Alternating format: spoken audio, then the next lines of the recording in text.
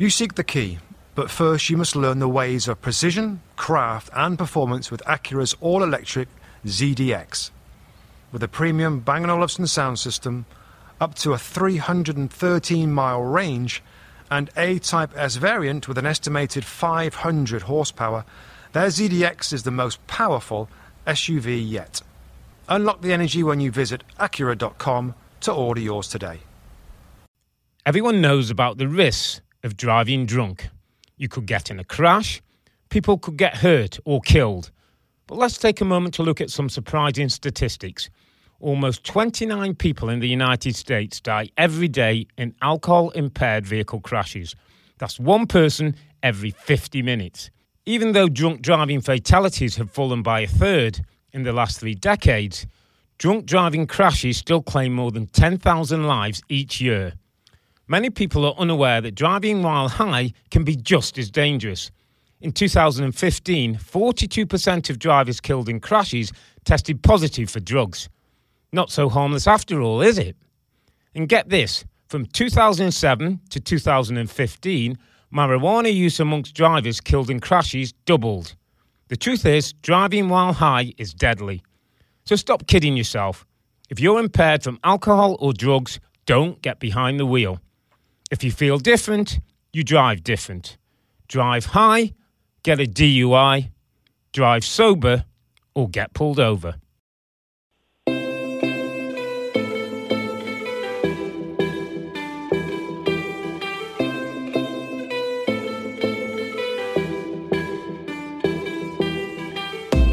Hello and welcome to the Two Robbies podcast with me, Robbie Mustoe, and him, Robbie Earle. This is the podcast that takes a deep dive into the English Premier League after every match week, and we track the Premier League teams in European competition. This show's got a little bit of both.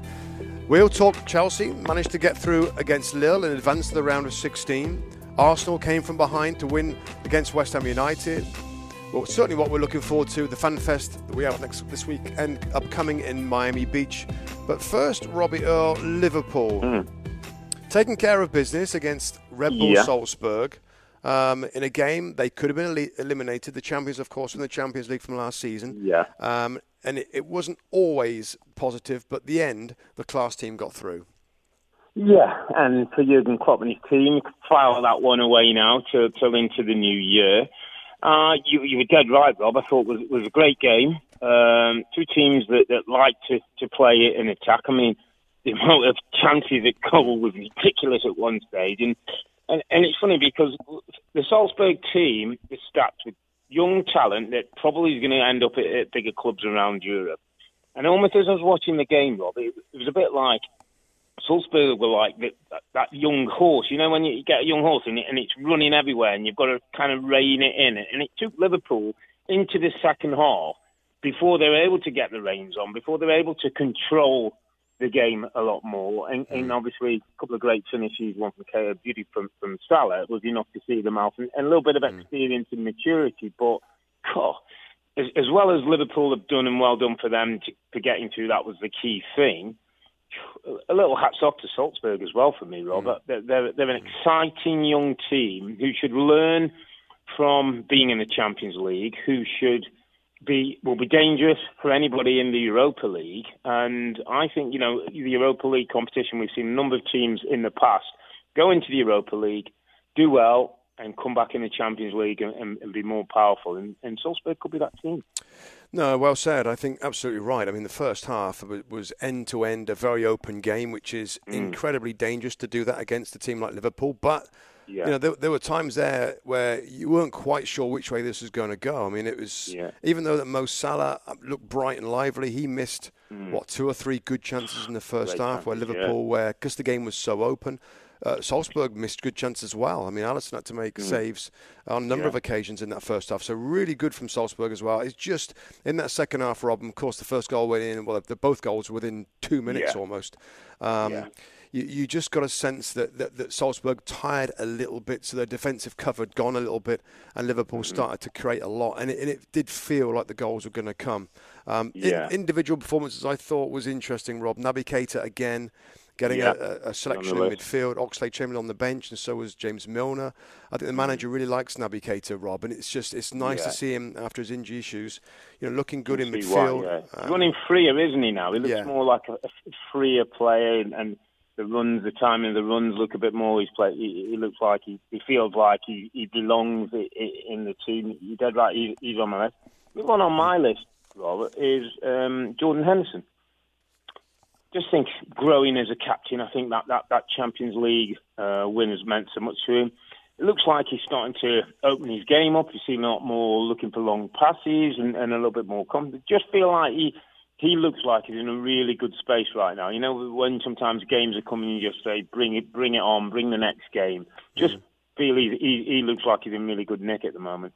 I mean, he's getting managed well, though, Rob, as well. I mean, it's not as though he's playing every game. But most of them, in fairness, Rob, that was one of my points in the game. Jurgen Klopp, over the last 3-4 weeks, has done a very clever job at giving most people a bit of a breather here and there. Yeah, absolutely right. I mean, I think particularly in the last couple of games, he's finally started to rotate those front players. And I thought they looked bright. I mean, you can pick out Henderson. Sadio Mane always looks bright. He's having that sort of season where he's just a constant energy and quality and annoying for defenders and aggressive and strong and quick. But Mo Salah, I thought, Rob, looked better. I think everybody will agree that he's not looked quite right this season for large chunks. Of course, he's still got good numbers of goals, but I thought he looked really good. Apart from opportunities that he should have scored, in the first half, you expect him to finish those off. At least he's getting into really good spots. Lots of looks at the goal. An amazing finish with his weaker foot from a crazy difficult angle. The second goal of the two from Liverpool. But I thought that was a good sign. Front three players involved again. Firmino dropping in as he always does. So the way that Jurgen Klopp is managing those three looks to be great, absolutely great right now.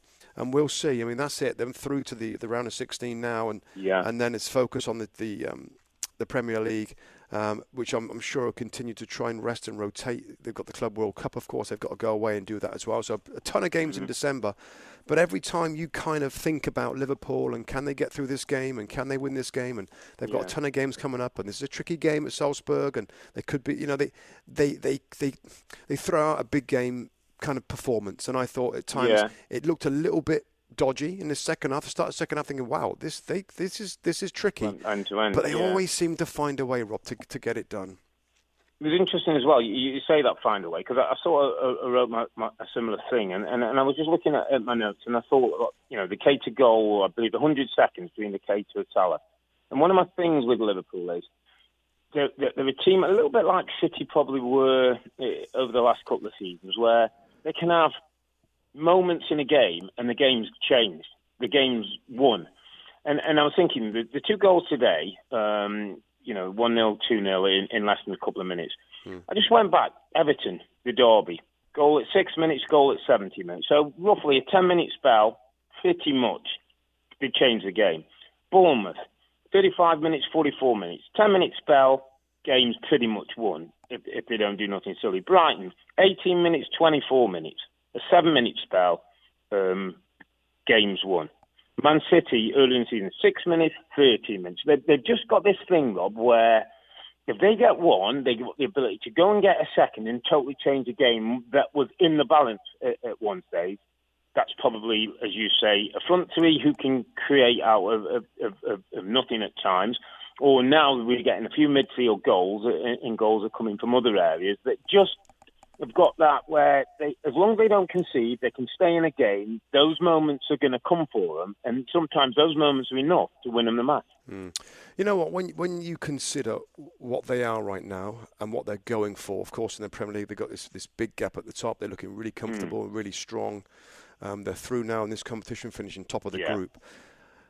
I'll tell you what I'm looking at right now, Rob. I'm looking at a list of their games from the start of the season, and there's different colours on different results.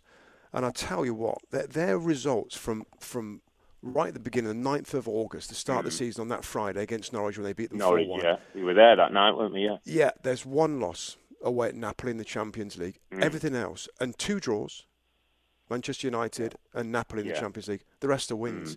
It's stunning. It's incredible form.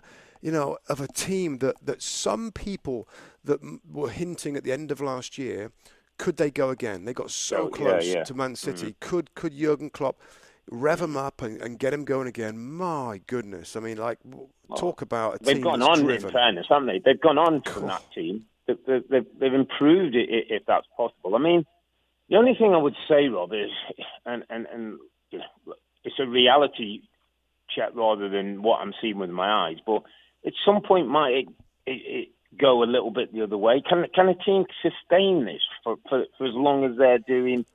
It's been like 18 months now, really, if you count last season and then the start of this year, of just ridiculous levels of football.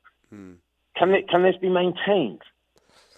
Well, you've got to think. I mean, our experience would tell us in normal days. I'm not sure the last couple of 2 or 3 years have been normal, by the way. Man City and Liverpool, and with the amount of points and amount of games and goals and everything else and wins, etc.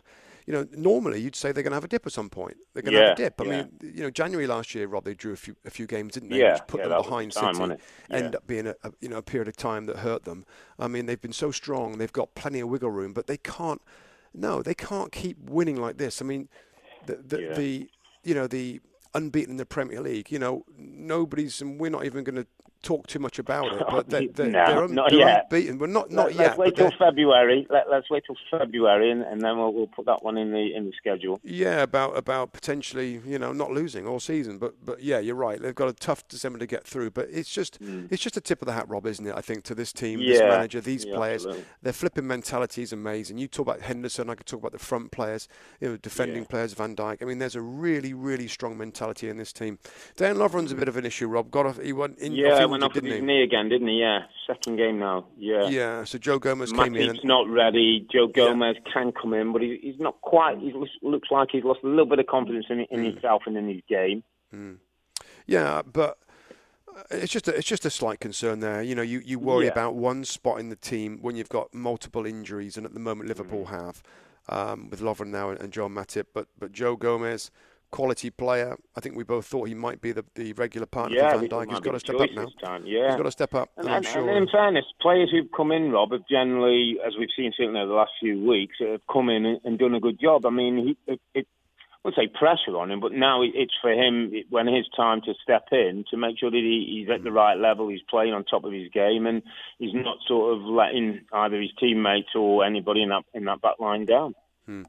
I think just finishing up on this one, Rob, big positive is Naby Keita. Just take big takeaways, and not just because of his goal, and not just because of this particular performance, but having that option of a very different sort of midfield player to a Henderson, a Fabinho, and a Milner, and that's that type. It gives you something. It gives you something different. And I think Jurgen Klopp now, it looks to me like he can trust him a bit more, Rob. Yeah. So I think that takes a little while for managers, new players. Sometimes they see something, sometimes there's a little something that doesn't quite fit. But it looks to me like he trusts him now. He's one of his soldiers, and that's a great addition to everything that they had already in the middle of the park. To have somebody like him with his energy and athleticism and ability to change the pace of the game, perfect for Jurgen Klopp as they head into the rest of December. We'll see how that goes, but obviously there's a job done from their point of view. Getting through top of Group E on 13 points. Okay, Chelsea. They find a way through, my friend. They finished second in their group to advance through. That's Group H. Of course, they've got some difficult games coming up, of course, in both league and when they get through to the knockout stages. But again, a team that you talked about, a young horse kind of developing, improving and learning, and maybe not quite so raw, but it still felt a little bit like this should have been more comfortable. I'm watching the game, Rob, and Chelsea is so much the better team. So much the better team through this game. They get 2-0 up in the first half, and you expect them to cruise to victory. Yet there's just something in them right now, and we've talked about it on previous shows where I think we agree they need to grow a little bit of mentality, a little bit of steel, a little bit of professionalism. I'm watching the game, Rob, and of course a draw could have put them in trouble of qualifying. And yet in the last, they're 2-1. Lock Remy, the former Chelsea player. Lock Remy, 78 minutes, wasn't it? Yeah, he scored, and then you think, well, hang on a minute, they've got to be careful here, because with goals going in at the other game, and if they'd have conceded an equaliser, then they might have not got through. And yet Chelsea are still attacking. Fullbacks are still getting forward. I'm thinking, wow, like I think they need to learn a little bit and to improve on managing games when they're controlling it. We've seen this a few times now. Yeah. Frank Lampard, I'm sure he realises it, that they just don't quite seem so compact and solid when they should be. And I'll counter that, because I totally get what you're saying, but I think we should at some point just roll the clock back to August before a ball was kicked, and we're looking at this Chelsea team saying, not sure what we're going to get here. In fairness, they've got themselves into a very comfortable, or at least at this point, position in the league, sitting there, I think, fourth in the table. When you think of Champions League, I was thinking there could be some really difficult nights. So far, they've got through. Yeah, by hook and crook, not always in control. For some of this group, and some of the individuals, but as a group, it's probably their first Champions League campaign. So I think there's a learning that's coming with that, and an understanding. And you're dead right. To have as much possession as they have, and that initially in the game, and then start to lose control. And another occasion where a clean sheet, Rob, gives them the freedom to just keep possession of the ball and not have to worry. They concede a goal again, and all of a sudden we got 12 minutes of anything could happen, and all of a sudden it's in jeopardy. I think that's part of the learning. I think Frank is a manager, first time for him managing in the Champions League, part of him and Jody and his staff is learning. So I get what you're saying, and you're right. I think we just have to maybe understand from the beginning of the season to where we are now, I think they're ahead of the curve. Going into the knockout stage is going to be very, very difficult, because the standard, the quality of teams are going to meet whatever level is going to be higher. No, listen, of course. I mean, it was a very difficult group. I mean, really. Yeah. Think about Ajax, what they did last year. Valencia as well, of course. And Lille were always going to be the weaker side. And they finished second in the group, same points as Valencia. So it's absolutely right. I mean, it's a fantastic achievement by him to get through. They can relax now and not worry about that for a few months and focus on trying to be consistent and keep their great form going in the Premier League. And you're right. And there's young players there that are learning in this competition. Pulisic, more minutes for him from the left-hand side. Some good moments from him as well. Willian, I thought, showed his experience from the right-hand side and assisted for Tammy Abrahams, the first goal for them. And Antonio Rudiger, Rob, that's, again, in terms of important things, he was back in the side, looked strong. I mean, I am absolutely certain that he is going to make them better and defensively. And we know that's not... It's been a little bit of an issue this year for Chelsea in conceding quite a few goals. Him coming back and looking strong is such a plus. Absolutely, yeah. The more games he plays, I think he'll benefit with Zuma next to him, whether Tomori or Christensen, whichever of those. I mean, the Rudiger type was what they missed at the weekend against Everton, somebody who can physically match a centre-forward, somebody who can be that lead centre-back that everybody takes thing from. And I thought it was interesting, Rob, today, because I watched certainly the first half of this Chelsea game closely. Just thought reaction to Everton. Let's see what, because I would imagine Frank got into him a little bit after that. I think he'd been really disappointed. And in fairness, he started brightly, started well. The field was controlling, and I thought, well, he's got a kind of response, and they obviously got the goals that got them up. In the end, again, a little bit of carelessness, I think, at times with Chelsea. You get a bit careless. And just that game management, concentration, that is part of the learning. But again, it was about getting through. They've got through. They're second in Group H. They're in the knockout stage, and well done to Frank and his team. Because it could easily have gone the other way, and they might find themselves playing in Europa League. Yeah, absolutely right. And just finally, like, the spirit around Stamford Bridge is so good at the moment, isn't it? When you're watching again, of course you can hear the crowd and the singing and the atmosphere, and you can hear all of that, and it just feels like a good place to be at the moment. You're right. The first thing I wrote down was bright football, enjoying their football, involved in the game, dominating Lille. It's like just trying to nitpick a little bit in the second half and try and make things a little easier. Another thing, I guess, for Frank Lampard to try and work on. Just in terms of who they might get, Robbie. I know, I want it all. Well, I'll tell you what, let's kind of fast forward. Now, the draw, I'm not sure when the draw is, but I do have a list here I found online of Chelsea's potential opponents in the round of 16. It's one of these teams. Of course, you can't play a team from your own country or from the same group in the round of 16. So here we go. PSG, Bayern Munich, Juventus, Barcelona, and RB Leipzig.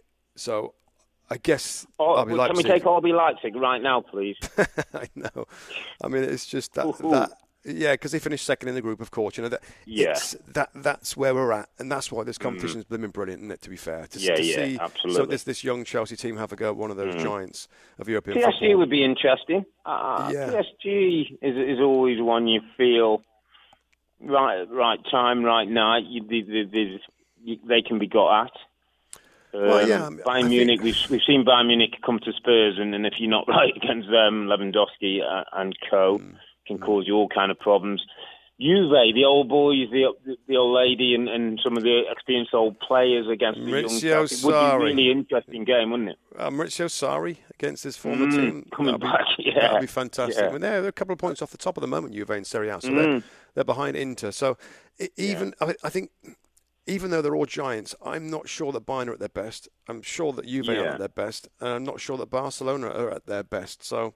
Of course, very difficult. People know how with some of them might be the difference when you were writing talking about that experience and learning as they go. Some of these have been around the track and will know some of the old tricks and traits that would stand them in good stead. So interesting. Interesting. Just before we move on, Rob, to the Arsenal game. No, they were recording this before the group stage has finished. Any kind of thoughts on favourites for this competition this year, Rob? And with the English teams, and the giants we talked about. Any kind of? And we're going to have a debate, Mr. Mustoe. Oh no, we're going to have a debate. Manchester City are favourites. Oh no, Rob. Yeah. We're going to have a debate. Debate. I can feel the debate.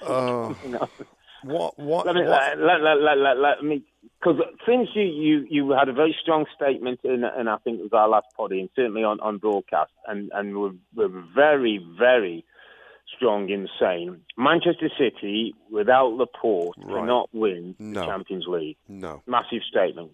Very happy that you did. I wrote it down and stamped it. Then I went away, as Earle does, and started thinking and mulling it over and saying, So I'm going to come up with a slightly different tack. That actually, Manchester City are more geared to winning the Champions League than they are the Premier League. Manchester City are more of a cup team than they are a league team. Manchester City can have one night of danger that can blow anybody away in Europe. They don't have the consistency over 38 games to finish top of the English Premier League. Boom. But you're not addressing the white elephant in the room, and we all know what that is, Robbie. I will agree. On any particular day, they can blow anybody away, and when they get their football going and they're flowing and they're cruising and they got time and space to play, probably the best team in European football. But as the longer the competition goes on, and this is the reasoning that I have with this, that teams get tougher. And they get more aggressive, and there aren't always open spaces to play in. And there'll be some team that get through. If let's go Madrid or Juve, it's different now. But there'll be teams that grind a little bit and play on a counter-attack, and those teams will be the better teams, so they'll have good forward players, and they will get chances against Man City, and they will score, and they will knock them out.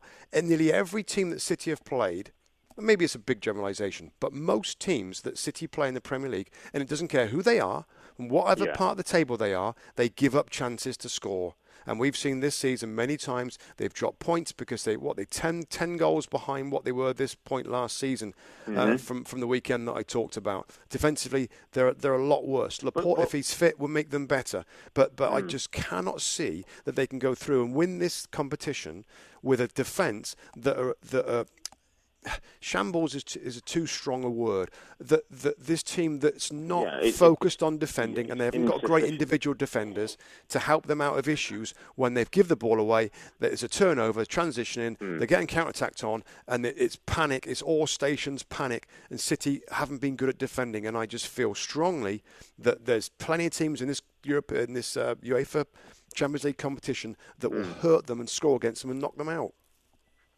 And listen, you make a valid argument. I'm trying to obviously poke the bear and make some counterpoints. What I would say is that Pep Guardiola, with all the frustration that we've seen in the last few weeks on the touchline, will also know of those deficiencies. It's not like he hasn't seen it or feeling it.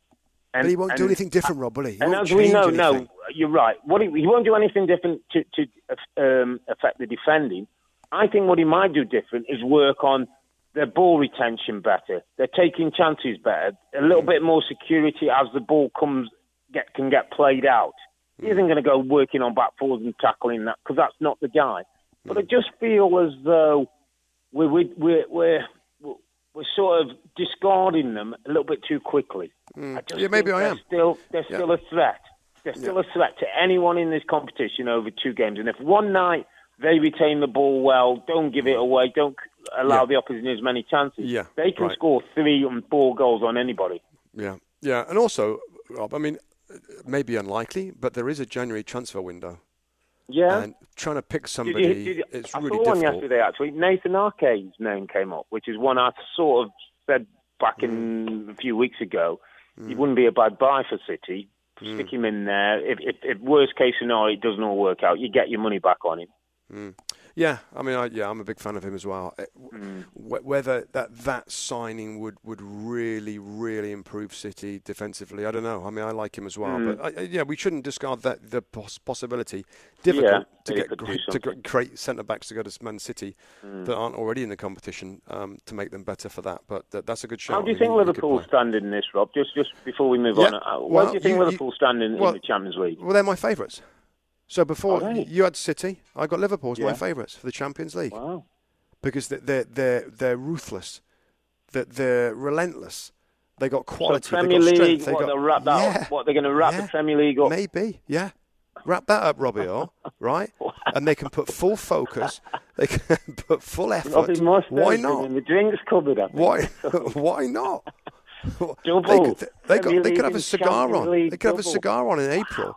When the knockout stages come through, they could be really, really in control of the Premier League. We know that we're seeing Keita, Oxlade-Chamberlain, Origi. We're seeing the squad players come through and play well, Shaqiri, and score goals. There's better rotation now. The squad is in better fettle now than it's ever been. Naby Keita's fit again, Oxlade. So, all these, of course, the centre-backs will need to get fit as well. But if the Premier League, if Leicester can't maintain this incredible performance level, then surely Liverpool's gap will get bigger, and it will kind of be done right around when it starts getting really interesting in the knockout stage of the Champions League. And why can't Liverpool go and do it again, Rob? Of course, incredibly difficult to do that double. But when I look around, we just said about the giant clubs that are not in great form. I think a lot of the big clubs have got aging stars that are still stars, and they can hurt you. But I don't know. I think Liverpool they're bubbling to a tremendous period in their time under Klopp, with the players, with their ages, with their form, with their confidence, and the situation in the Premier League that could be, a little bit more relaxed, allowing a little bit more focus on this competition. I think Liverpool are my favourites. Well, I'm going to move on. Just before I do, I'm going to throw one more line at you. A special one. Oh, good shout. It's a good shout. That's a good shout, Dark Horse. You're absolutely right, Robbie Earle. Isn't that just up his street? That nobody's talking about Spurs. Nobody's talking about them. All the big boys are talking about the big boys. The special one gets first knockout stage through, finds somebody not too bad in the quarterfinal through, gets in a semi-final, goes to his Mourinho masterclass, finds his way to the final, and then the rejuvenated Spurs finds a way to defend them and get them. Listen, they get a run. That guy can win trophies. Just on their potentials, Rob, that's the other little list I've got in front of me here. I've got their list of who they can get. I mean, there's other things to be decided with the other teams in the Premier League. We can't give all of them, but I do have a list for who they might get in the round of 16. For your theory, PSG, Juventus, Barcelona, RB Leipzig, and Valencia. So again, so similar to the Chelsea scenario. Yeah, similar. So they're Bayern Munich in their groups. They can't have them. But of course, finishing second in Group B means that they're going to play the first place in other groups. And that's a strong list of competitors. But you're absolutely right. Mourinho's done it before. That won't faze him. That'll get him going, if anything. That's what it loves, isn't it? The juice is flowing to Jose. Yeah. Okay, let's talk. We'll move on, Robbie Mustoe, to Monday night. Yeah. Big London derby.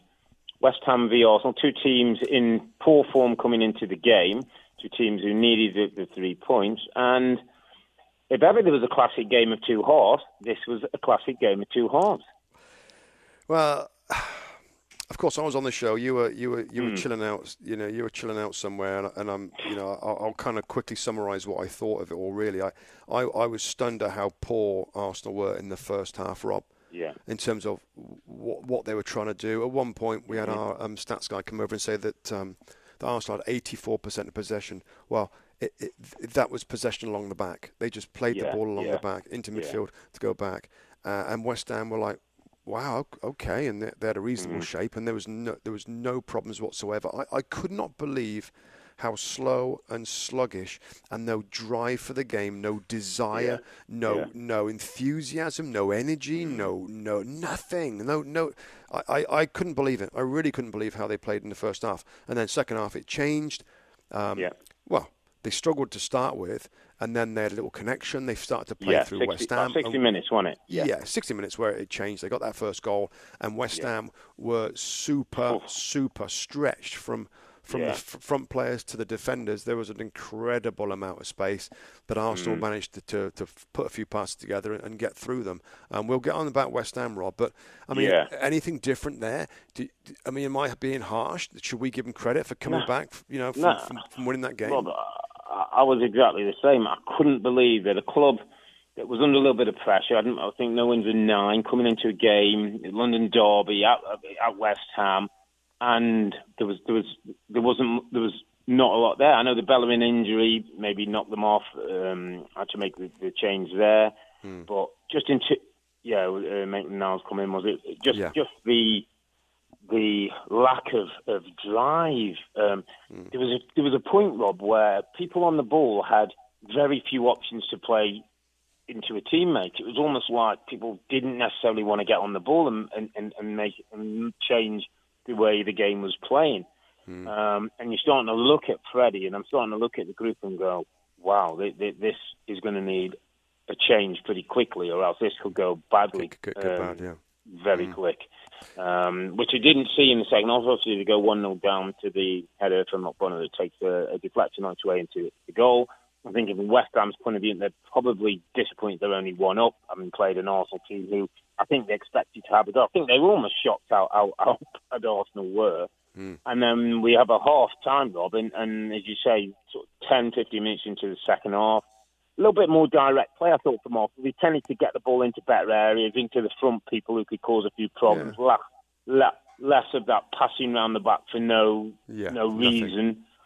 And all of a sudden, you got Martinelli, who's a goal scorer. Seen a lot of him in the League Cup and Europa League. He knows where the net is. Nicola Pepe turns up for us, shows us why they paid $88 million, and there's things we've seen on video. And Ober's Ober, give him a chance, and he's going to find the back of the net. And all of a sudden, then Arsenal are playing the ball around, looking sharp, little circles and 1-2s and triangles. And West Ham have got the life sucked out of them, by the way. It was almost like Arsenal had the poor parcel in the first half, then they chucked it over to West Ham and said, right, you can enjoy it this half. And the lack of confidence that was drawn out of the West Ham players in that short space of time was a little bit worrying, Rob. You know what was interesting? The team selection was interesting, Rob, that Freddie Ljungberg did. And we've talked about Martinelli, young Brazilian, 18 years of age, gets that first goal, which I mean, how it really, really important goal. Changed the game, didn't it? Yeah. It was funny, though, because we were hearing, we had Neil Ashton on, our reporter over there in the UK, and he was sort of saying that he'd heard that David Luiz has been dropped. And it was really funny, because, we get the camera feeds in throughout these games, and when they arrive, okay, and our director... our director, Sean Robb, he got through and said, is this unusual that the manager, Freddie Ljungberg, is last off the bus? Per Mertesacker went off, was one of the first ones. They sit at the front of the bus and you get there and they come off first, and all the players come off. And then I thought, that's kind of strange, unless he was maybe talking to a player or two. I said, on your looks, who was the player that came in front of him? I said, wasn't David Luiz, was it? He said, It was David Luiz. And then, do you know the player before him was Alexander Lacazette?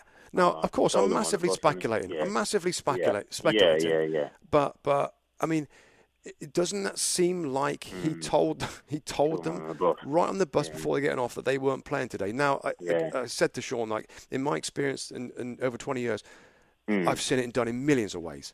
On the Thursday or Friday before training or before the game in the dressing room. I mean, but that's kind of that was interesting. I thought that. I mean, again, could be totally wrong, but they were big calls. Rob, David Luiz being out the side was a big call. Callum Chambers coming in, and when I looked at the back four of Tierney, Socrates, Callum Chambers, and Bellerin, I thought, well, that kind of looks a bit better. Certainly looks better than Mustafi and David Luiz that he went with Kolasinac. He went with early on. So I thought they were big calls, Rob. And what does this mean for Freddie Ljungberg now? Then does it?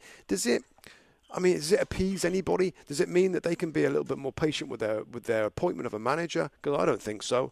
I mean, that's a good victory, and we'll give them credit. The 45 minutes tells me, Rob, that there's big sooner they problems. Get somebody in there with the pair of hands they want, with the plan they want, they can start the work that's required at the football club.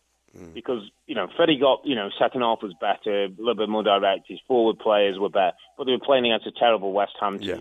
That's a different team. That's Leicester City in their form now. They don't get back into that game. Leicester don't give them the chances. Leicester dominate the ball, and we probably see a bit of that. So, listen, Freddie's done a good job, and probably takes a little bit of pressure off to make it as instant. But Arsenal Football Club should be doing their business to get the guy. The sooner the guy gets into the place and starts dealing with the issues, the better. Yeah, and with Brendan Rodgers signing that contract. I don't. It doesn't seem they're that further on in the process. I mean, I guess this stuff's going on, and not much will get out. But I don't know. I just don't know who they're going to select and when they're going to select them. So it's interesting. Just before we talk about West Ham, before we wrap this one up, it was interesting because I saw some clips of Rafa Benitez on Monday Night Football. Our friends over Sky. Was that strategic? When you listen to him. His football brain, the way he talks, his understanding, his tactical acumen. If I was Arsenal and I wasn't sure, I'd go and get him. Yeah. If I've missed Brendan and I'm not sure, and I know these other names, I'd go and get Rafa. He'll work that defense. He was just talking about defending, and he was talking about body angles and shape and all the things that you don't see in an Arsenal back line. Yeah. He would bring that detail in. And Arsenal have got better players in Newcastle. Defensively, they've become better. You get a better shape around the team. He was talking about how you protect the shape. It was a fascinating thing about squeezing and how you've got to squeeze in all areas of the pitch now and make sure you're compact. And when you win the ball, how you play away from pressure. And it was just like, honestly, it was like a masterclass. Yeah. You just think... I think that's the detail that Arsenal needs. Somebody who's going to go in and drill down to some basics and start building the club up again. Well, you think about it. I mean, he ticks the box of, I'm going to organise this team defensively. Arsenal massively need that. Absolutely. He ticks the box of very experienced in the Premier League, knows the league inside and out, worked in it really recently. He's won big titles. He's handled big players. He's coached at big football clubs with lots of pressure. He ticks a lot of those boxes. The only thing maybe an Arsenal fan might say is, is the football going to be a bit boring? Are we going to get a little bit... I don't think he's had that three. He hasn't had Pepe, Lacazette, Aubameyang. He hasn't had that quality of player for a long time in English football. No... Yeah, I mean, I'm just trying to think of a downside to it, and that sort of player again. These Arsenal players are seemingly difficult to motivate and to manage. If it is a more defensive kind of game plan, you're going to lose some of those front players, that don't want to do that. They want to be open, expansive, and get on the ball. Listen, if they appointed him tomorrow, Rafa Benitez, I'd be like, that's going to be really interesting. I ain't got a problem with it. I wouldn't have a problem with it. As we mentioned him for Everton as well. Of course, there's a Liverpool thing with that, which makes it complicated. But I think he's a top man. He's a really good manager. He knows what he's doing. Again, he's got a lot of things going for him. That's the only thing for me is if the DNA of Arsenal, if they feel that they still want to be proactive in the way that they play, and Rafa Benitez, that you don't always see that from his teams. But yeah, interesting. I wonder, does he know what he's doing, Robbie Earle? Does he know what he's doing appearing on Sky when there's all these decent jobs come up? He absolutely knows what he's doing. Rafa's an absolute But he said he's happy. Genius. He said he's happy. When to put him. Sorry? He said he's happy in China. He's going to honour the contract. He's end of the season. He's thinking about next year. But if Arsenal job came along, he ain't going back to China, I'm afraid. Don't worry about that one. Yeah. Okay, let's move on. Talk about another experienced manager, Robbie Mustoe, who I know you've got a lot of time for. Has won the title with Manchester City. Manuel Pellegrini took over a West Ham team that was a little bit in the doldrums. He's spent plenty of money.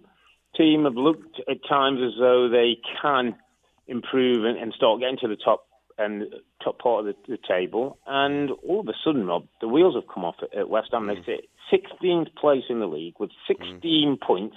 That's one above Southampton in the relegation zone. And guess who they play this weekend? Southampton away. Yeah, you know what? I feel with Manuel Pellegrini in this job, it's going to be great or it's going to be a disaster because of the way that he coaches and the way that he plays. We know how he plays. We know he believes in the ball and he believes in possession. And he believes in talent and ability and going way back. Villarreal, I remember watched his team there. It was a brilliant team. Santi Cazorla was one of the star players right there. He had a good Villarreal side, and that's the way he does things. Now, when all these star players they've got at West Ham, then they're in good fettle and they're confident, they can look great. And that's why I said at the start of the season, with Sebastian Haller, a player that's a goal scorer, it's a big fee, it's what they needed. And then you think in Felipe Anderson and Fornals came into the club, and Manuel Lanzini, you've got Yarmolenko, you've got Declan Rice, Mark Noble. On paper, it looks really good. But I think we've been around this league long enough to know that if their attitude's not spot on, if their fitness levels are not perfect, and if the confidence levels dip a little bit, then their heads go down. That sort of player, their heads go down, and of course the manager's not going to play in any different way. So it's still going to be play. But if it doesn't work out well, and you're an expansive team, then you're going to concede a boatload of goals, and you're going to get some heavy defeats. And that's what we're seeing. It's going the other way, Rob. And like I said, it's either going to be they're going to be in the top 6 and challenge because they're a brilliant team to watch. They've got good star players. Or if things aren't right, which is hard to be right all the time for your team and your star players, then they could drift down the league. And that's what we're seeing. He's in trouble. Yeah. And it's funny, Rob, because normally he's a very passive guy, isn't he, when he talks to reporters and that after game. I just thought you sensed in his voice and his tone after this match that he's starting to feel the pressure a little bit. There were boos at the end. Is it becoming very difficult for you, particularly in these home games? You must understand the boos because in the last 5 games that we play here, we didn't win. Of course, we tried to do it. I think that we were a better team than Arsenal. I can tell you that was just one team during 65 minutes. But if you don't win at home, of course, your fans cannot be happy. Do you think you can fix it? Of course, I always think that I can fix it. How? What will it take? Because it's been an extended poor run now. Exactly, playing 90 minutes instead of 65 minutes that we did today. If you remember one chance of Arsenal, when we were 1-0, I think I don't remember, not just one. And after that, as I said, 2 or 3 balls decide the games, and we must be consistent and solid and concentrate in the whole game. Why did it go, though, from not conceding a chance to suddenly 3 goals, bang, so quickly? Well, that is what we must fix. And do you think you'll be given the time to fix it, to the people who run the club? Not depend on me. But what do you think? I don't think nothing because not depend on me. You know what, Rob? I hope they give him some more time. Yeah. I hope they give him some more time. You know, he is a good fit for West Ham United. He does want to play the style that they want. And he is he's a champion of the Premier League. You know, but of course I understand the situation. I understand where they are right now. But a few more weeks for me, Rob. Is he going to get that? Rob, I think could be terminal. I'm just not sure that the ownership. We keep seeing shots of the owners after each game. It is shots of fans leaving the ground disgruntled.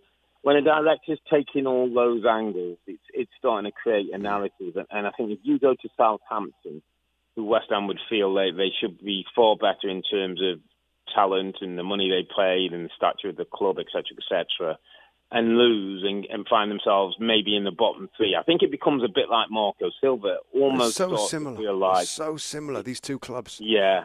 West Ham and Everton. Same situation, Rob. They get a manager that we all think that's a kind of a good fit, whether it's Ronald Koeman or Slaven Bilic, and then it goes wrong, and then you've got the emergency guys come in, whether it's Moyes or Allardyce, and they kind of save them, and then they start again, and there's another person goes in, you think, well, that's a good. I mean, what is it? I mean, is the expectations too high? I just think West Ham and Everton are so similar with a I don't think expectations are too high, because I think they should have expectations. They shouldn't be just about teams surviving in the league and no, they shouldn't. Finishing. You know, they should have. But I think, and we've touched on it before, I think you can go and get whichever guy you get, unless you create the right environment in your football club. I'm talking all areas, not just like training ground now. Unless you have a plan and a vision of what you're going to do, and you're going to give the guy time to deliver that vision, you're just going to keep turning over managers every 18 months and firefighting to stay in the league, and then another one, and churning and churning and churning. What doesn't give me any hope and belief with West Ham, a little bit at times like Everton and Arsenal, is, do the people in charge know what they want? Do they understand what the plan is and how it's going to be executed? And are prepared to give the guy the time to do it? I mean, he's had money. They know what they want, the style of play. They brought a manager in to do that. They brought players in to do that. It's just not working. So I don't think that's an issue this time. They've got a big-name manager in Pellegrini. Yeah. They have signed. They've spent some money, club record signing on Sebastian Haller. You know, big money. They got Felipe Anderson and Lanzini. Yeah. You can see what they're trying to do, Rob, but it's just they're struggling. And again, the approach, the style, those type of players, if it's not quite right, then results quickly. It can get bad quickly. So massive game of the weekend. Okay. I couldn't afford to lose that one, or I feel Pellegrini might be not in the job 3 by Monday if that goes on. Okay, Robbie Mustoe, we're just going to wrap things up. Just before we do, we have got that Miami Beach Fan Fest this weekend coming up. As ever, we're always looking forward to. Just want to get what you're looking most forward to in Miami, my friend. I'll tell you what I am, I'll tell you what I'm not. So I am looking forward to getting a little feel, a little sense of Miami-style Premier League. And I don't know what to expect. I have no expectations about what it's going to be like down there. I'm sure there's a lot of expats in Florida that will come to see it. I want to get a feel of the city. I felt that in Austin, Texas. We certainly felt it in Boston and other cities we've been to, Washington, D.C. and New York. And I think when you go a little bit kind of further away from the Northeast, for me, it's fascinating. Now, I've been to Florida many times. I've been to Miami Beach many times. I really, really like Miami Beach. And that side of it, learning the culture, meeting the fans, seeing them singing, you know, and chanting in our venue is always the highlight for me. It's the other stuff I'm a bit worried about, mate. You know our producers. Our producers. We know there's obviously some surprise things set up for us, so I'm a little concerned about that, which will be a bit of fun. I've got the 3 F's for me. Food, which is your big thing. I think we're going to do some food tasting, some Hawaiian food tasting, which will be interesting. Footwork, which is always important whether you're playing or not. I believe we've got salsa dancing classes coming on. Blimey. Which is going to be interesting. And we've got sort of fans. For me, a bit like you, Rob, I'm sort of interested what the identity of a Premier League fan is in Miami. I think we go to certain areas of the country and it's very sort of easy to pick out the fan and see who they are and the teams they support. But I just don't get the sense in Miami. It's obviously a melting pot in terms of cultures and races and different people. And I'm just wondering what the fan in that part of the country who gets up at 4:00 and 7:00 and watches games and then it's singing "You'll Never Walk Alone" if they're Liverpool fans and cheering Man United and hoping to get the best. It's just going to be fascinating to just really see who those people are and connect with them as we've done everywhere we've gone. And 80 degrees isn't bad, mate, is it? That's not bad. That's going to be quite nice to feel that in December when you live in the northeast and to get a little bit of that sunshine. Be lovely. Yeah, that blue skin of yours will get a little tinge of colour then, will it? A little bit red. I'm sure I'll burn a little bit. But that'd be brilliant. All right, I can't wait. It'd be great. We're going to leave it there. It's on our Euro potty. It's a midweek when both the Premier League teams did their job. Liverpool, the defending champions, made it through to the last 16 against the plucky Salzburg side. while Chelsea made reasonable work of Lille at the bridge. Look out for more Two Robbies podcast each and every week as we delve deep in the Premier League, and each midweek when the European teams playing in the Champions League and the Europa League. But for now, I'm Earle. He's Mustoe, together with the Two Robbies. Thanks for listening. It's a good night from me. And it's good night from him. Good night. Good night.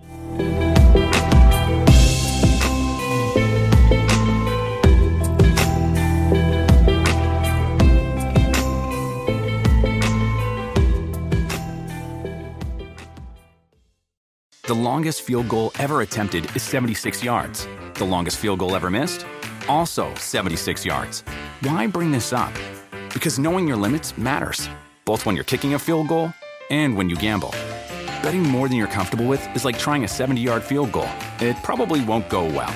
So set a limit when you gamble and stick to it. Want more helpful tips like this? Go to keepitfunohio.com for games, quizzes, and lots of ways to keep your gambling from getting out of hand. Life is a highway, and on it there will be many chicken sandwiches. But there's only one McCrispy. So go ahead and hit the turn signal if you know about this juicy gem of a detour.